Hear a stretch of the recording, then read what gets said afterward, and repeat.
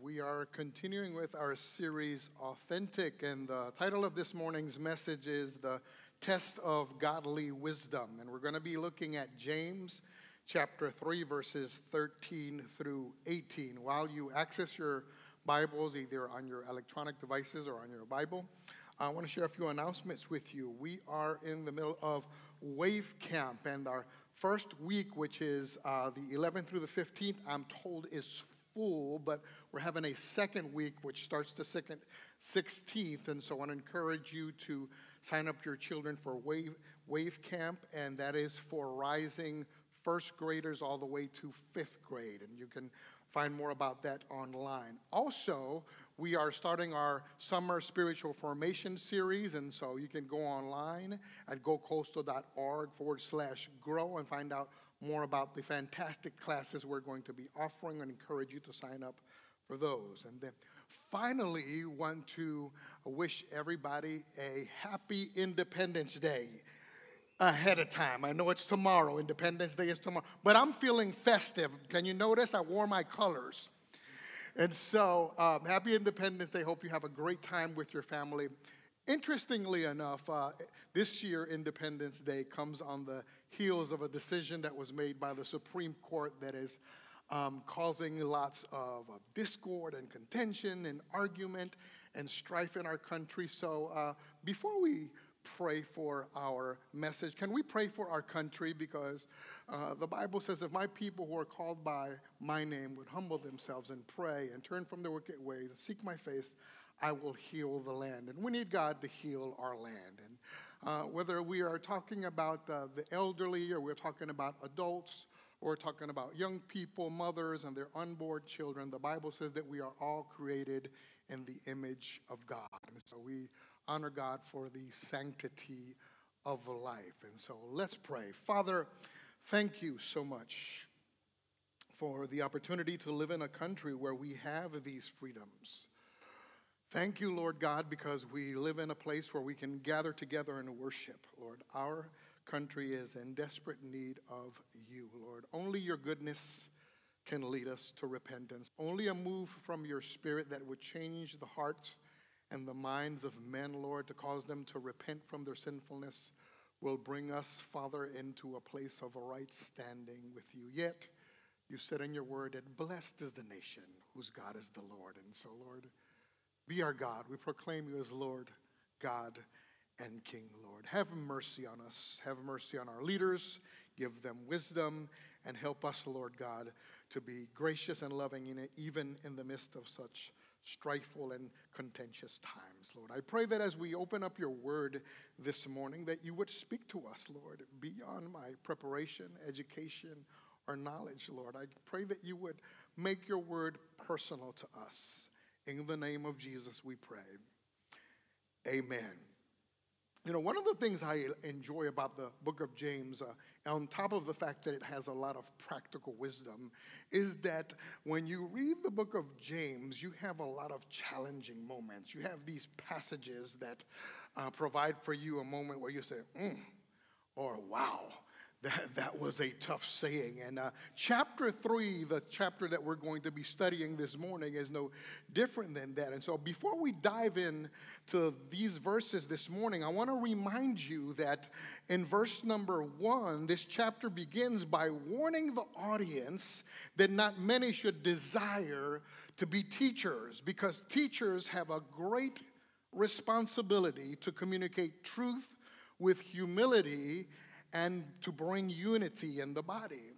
This is what's expected of a teacher of the Word of God.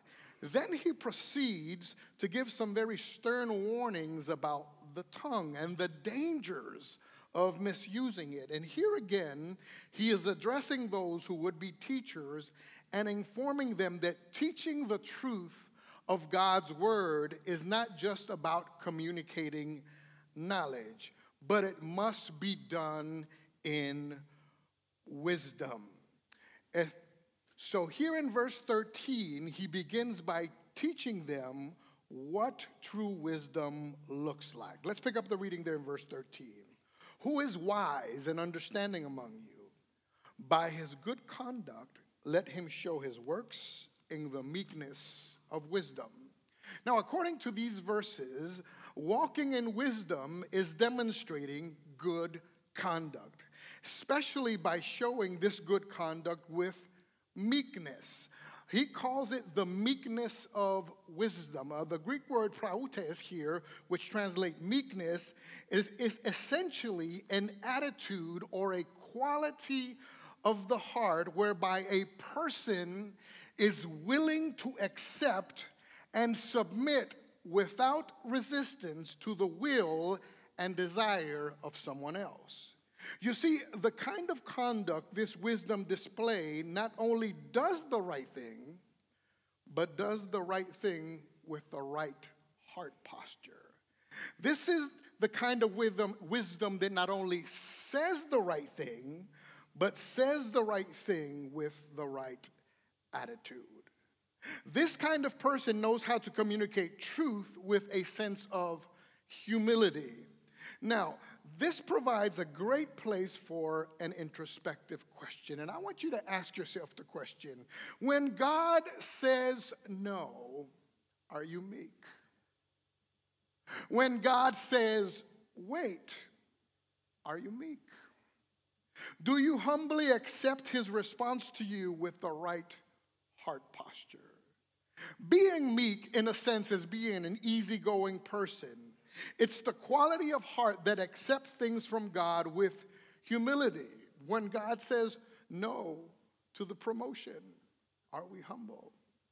When God says no to the opportunity, are we humble? When God said no to the date, are you humble? This reminds me of a story in the book of Luke. It reminds me of the mother of Jesus, Mary. And she was a teenager by this age, and an angel of the Lord appears to her and says, "Blessed are you, Mary, for you're going to be you found favor in the eyes of God. And guess what? You are going to be found with child. The Holy Spirit is going to come upon you, and therefore the thing that is inside of you is going to be called holy unto the Lord." To which Mary responds, "How can this be, seeing that I have never been with a man?" The angel says, "The power of the Almighty will overshadow you, and you shall conceive in your womb, and you shall call his name Jesus." Mary's response is recorded for us in Luke chapter 1, verse 38. She says, "Be it unto me according to your word." When you're praying about things and things are delayed, is your response, "Be it unto me according to your word"? When you're praying about things and it seems like the door is shut, is your response, "Be it unto me according to your word"? The meekness of wisdom receives the will of God with a non-defensive heart. The meekness of wisdom receives and follows the command of God by the power of the Holy Spirit with a non-combative heart. One of the things I like about the scriptures, and it's a beautiful thing that we see that the scriptures present Jesus as wisdom personified. Jesus is the wisdom of God. Oh, we see that in 1 Corinthians chapter 1, verse 24, where we read, "But to those who are called, both Jews and Greeks, Christ, the power of God and the wisdom of God." And if we scroll down a few verses in that same chapter 1 of 1 Corinthians 1, it says, "And because of him you are in Christ Jesus, who became to us wisdom from God." Walking in wisdom is an outward expression of our inward devotion to God. Walking in wisdom is an outward expression of a heart posture of meekness. And we see this here in verse 13, that a wise person should show his wisdom by his conduct. In other words, wisdom needs to be coupled with good conduct. Which brings us to number one. Godly wisdom can be seen and has distinguishing character traits. The word conduct here, or anastrophe in the original, speaks of a manner of life, of behavior, of deportment, of manners. And one of the things that we can glean from this verse is that wisdom can be seen in the lives of people. What a beautiful thing to know that God can help us produce the fruit of wisdom. And in the same way, ungodly wisdom has some very discernible character traits. Ungodly wisdom often has some very visible character traits. Listen to what it says in verse 14. But if you have bitter jealousy and selfish ambition in your hearts, do not boast and be false to the truth. This is not the wisdom that comes down from above, but it is earthly, unspiritual, demonic. These verses give us some very specific attitudes and predispositions of ungodly wisdom.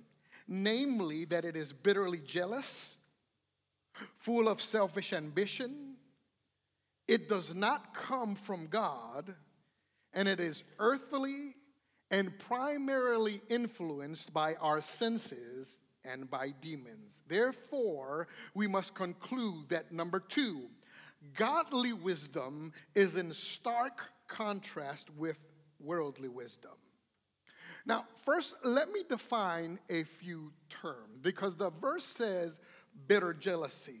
Bitter jealousy is hostile toward a rival or a person believed to enjoy an advantage. This person is bitter and angry and frustrated because of an advantage or perceived advantage that someone else may have. In addition, we read that ungodly wisdom is motivated by selfish ambition. Selfish ambition can be understood as the motivation to elevate oneself or to put one's own interest above the interest of another. It is the self above others approach. It is the not for you, but for me attitude. The whole thrust of selfish ambition is seeking to have followers to promote oneself. Yet the Bible teaches us in Philippians chapter 2, verse 3, do nothing out of selfish ambition and conceit, but in humility count others as more significant than yourselves.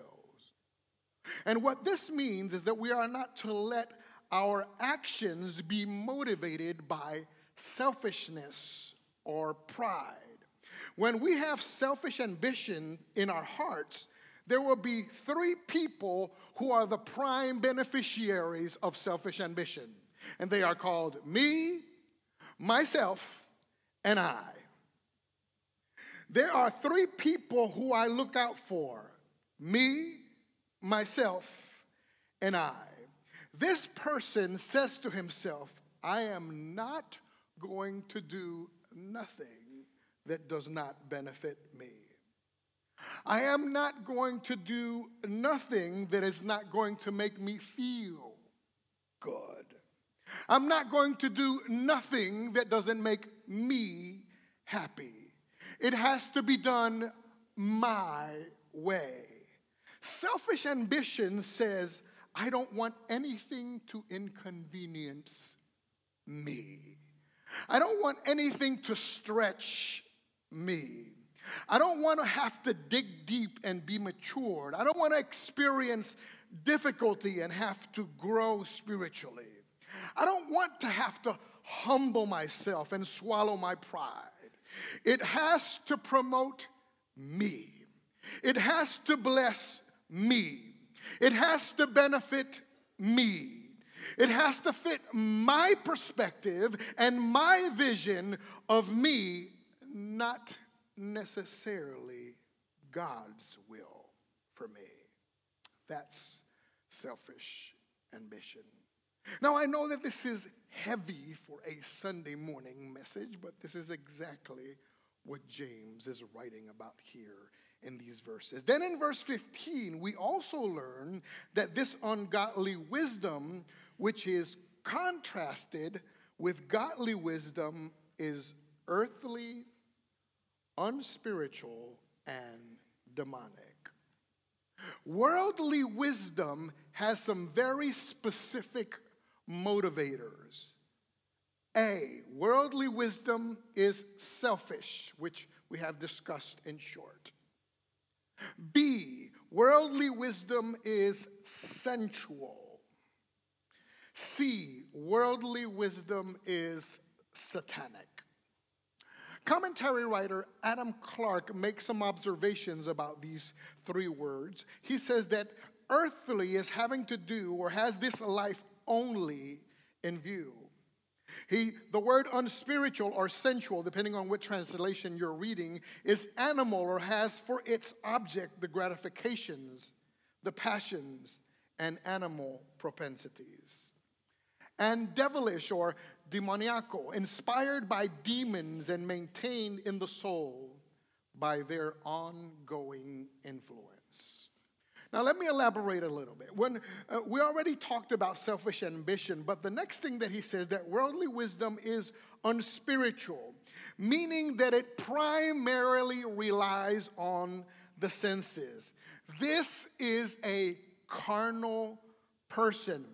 It is the person who relies heavily on the psyche. It is an inclination toward the sensual or the natural. In other words, the unspiritual is not spiritually minded in the sense of having a Bible-based perspective that is reliant upon the Holy Spirit. The unspiritual mind defaults only to logic and psychology. Now, there are two observations I want to make from these verses before we move on. Number one, the person that walks in worldly wisdom does not rely on God. And number two, the person who is operating in this selfish, unspiritual way of thinking is opening the door for demonic powers to operate, for it says that it's demonic. We see the same concept in the book of Ephesians chapter 4, verses 26 and 27, when Paul says, "Be angry, do not sin, do not let the sun go down on your wrath, and give no place to the devil, give no opportunity to the devil, give no foothold to the devil."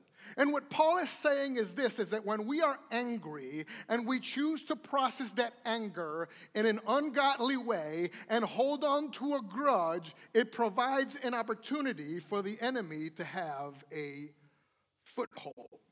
Oh, Paul says something different to the church in Corinth. In 2 Corinthians chapter 2, Paul is speaking about a man that in the first letter they had to excommunicate from the church because he was immoral. And Paul is encouraging them to forgive him, to not be overly harsh, to not be overly judgmental. And in chapter 2, verse 11, he says these words, "Lest Satan has an advantage over us, we are not ignorant of his schemes, his designs, or his works." And what he was saying to them is, listen, when we choose to be unforgiving, when we choose to be overly harsh, when we choose to be overly judgmental, we are opening the door for the enemy. The Apostle Paul instructs Timothy to have nothing to do with foolish, ignorant controversies that breed quarrels. Why? Because the people who do are captive to Satan's will. 2 Timothy 2:23 and 26. The very sad and terrifying thing is that ungodly wisdom will ultimately lead further and further away from God. This brings us to letter D. Worldly wisdom causes a downhill spiral. And we see this here in verse 16 where we read, "For where jealousy and selfish ambition exist, there will be disorder and every vile practice." The person that is full of selfish ambition and operating out of earthly, unspiritual, demonic wisdom will cause disorder and every evil practice. This is why in verse 1, he warns those who would be teachers that they will be judged more strictly because their influence has the capacity to create all kinds of chaos. Because ungodly wisdom does not make things better. It only makes things worse. And the Apostle Paul says something similar in 2 Timothy 3:13. He says this, "While evil people and impostors will grow from bad to worse, deceiving and being deceived." Paul mentions these people who he knows are practicing ungodly wisdom, and he says that they are evil impostors. These are the kinds of people who follow the dictates of their own mind. These are the kinds of people who follow the dictates of their own hearts. And at the end of the verse, Paul says that they will go from bad to worse because walking in ungodly wisdom causes a downhill spiral that leads to nowhere good. Now, getting back to the way James said it, he says that there will be disorder and every vile practice. The King James Version says it this way, that there will be confusion and every evil work. Walking in ungodly wisdom does not lead anywhere godly. Walking in ungodly wisdom does not lead anywhere good. Walking in ungodly wisdom does not lead anywhere edifying. Walking in ungodly wisdom does not lead anywhere God glorifying, but it only leads to a downhill spiral. Then in verse 17, he gives us the contrast. Look at verse 17. "But the wisdom from above is first pure, then peaceable, gentle, open to reason, full of mercy and good fruits, impartial and sincere." Which brings us to number 3. Godly wisdom flows from a heart surrendered to God. He says that the wisdom that comes from above is first pure. It comes from a heart that has not only been cleansed from its sins, but it is also submitted to God. Because he goes on to say that it is peaceable, gentle, open to reason, full of mercy, impartial, sincere. James is describing the heart of a person that is completely given over to the will of God. This reminds me of a story in the Bible the Bible calls it the rich young ruler, and I like particularly Mark's rendition of it. In Mark chapter 10, the story is told of a young man who came to Jesus and said, "Good master, what must I do to inherit eternal life?" Jesus responds to him by saying, "You know the commands: commit no murder, honor your father and your mother." And the young man said, "All these things I have done from my youth." And Mark is the only one that has this line. The Bible says Jesus loved him. And then Jesus responds and says, but one thing you lack. Sell everything that you have, give it to the poor, and come follow me. The scriptures tell us that this young man walked away very sad because he had many possessions. I think it's better stated that his possessions had him. Let me ask you a question. Are there things in your heart that if Jesus were to say, I need you to give them up, that you, like the rich young ruler, would walk away very sad? What if Jesus were to ask you to give up that relationship? What if Jesus were to ask you to give up that career path? What if Jesus were to ask you to give up something that you hold near and dear, or your ideology, or your way of thinking about something? This was a good young man. He kept the commands. He honored his father and his mother. He didn't steal. He did no murder. But there was something in his heart that kept him from completely surrendering to Christ. One of the most sobering verses are found in Matthew chapter 7, verses 22 and 23. Jesus said these words, many will say to me in that day, did we not perform miracles in your name? Did we not cast out demons in your name? Did we not prophesy in your name? And Jesus said these words, and I will declare unto them, depart from me, you workers of iniquity. I never knew you. Can you imagine serving next to Jesus, operating in spiritual gifts, doing things for the kingdom of God, only for at the end to realize, he says, depart from me, I never knew you. You can act right, you can do the right things, and even say the right things, but are you completely surrendered to Christ? Are you a fan? Or are you a follower? You need to ask yourself, are you saved or are you surrendered? Do you have churchianity or do you have Christianity? Is he just your Savior, which gives you fire insurance from the flames of hell? Or is he your Lord, someone to whom you submit and obey and follow? I want you to take a moment to consider that before we read the last verse, because it has an impact on what it says. When Christ comes into our lives, he changes us. When the Holy Spirit seals us unto the day of redemption, he changes us. When we believe that we are a sinner in need of a Savior and that we of our own volition cannot meet the righteous requirements of God, and we recognize that Jesus died on the cross for the forgiveness of our sins, was buried and placed in a tomb and rose bodily again on the third day to give us the hope of eternal life, and we repent of our sins, we receive Christ and believe the gospel, a change comes.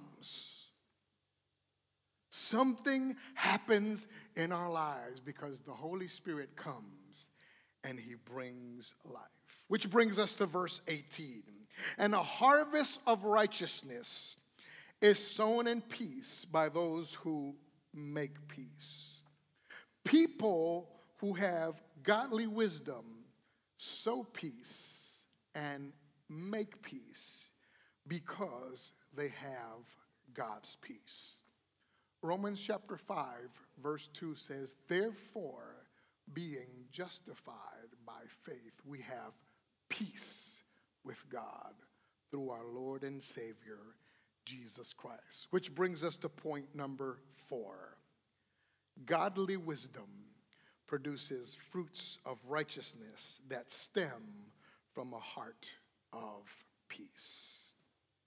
And according to verse 18, we see that those who possess godly wisdom will sow peace into the lives of others, and as a result, have a harvest of peace. That applies to both the fruits of righteousness that are seen in this life, but also in the life to come unto everlasting life. When the Holy Spirit comes into our lives, he brings us peace. The fruit of the Spirit is love, joy, peace. Jesus is the Prince of Peace. When you have a relationship with Jesus, you will have peace. And as a result, you will grow into and promote godly wisdom that is full of meekness, humility, and sown in peace. We are called to seek peace and pursue it. Psalm 34:14. We are called to be peacemakers. Matthew chapter 5, verse 9. Blessed are the peacemakers, for they shall be called the sons of God.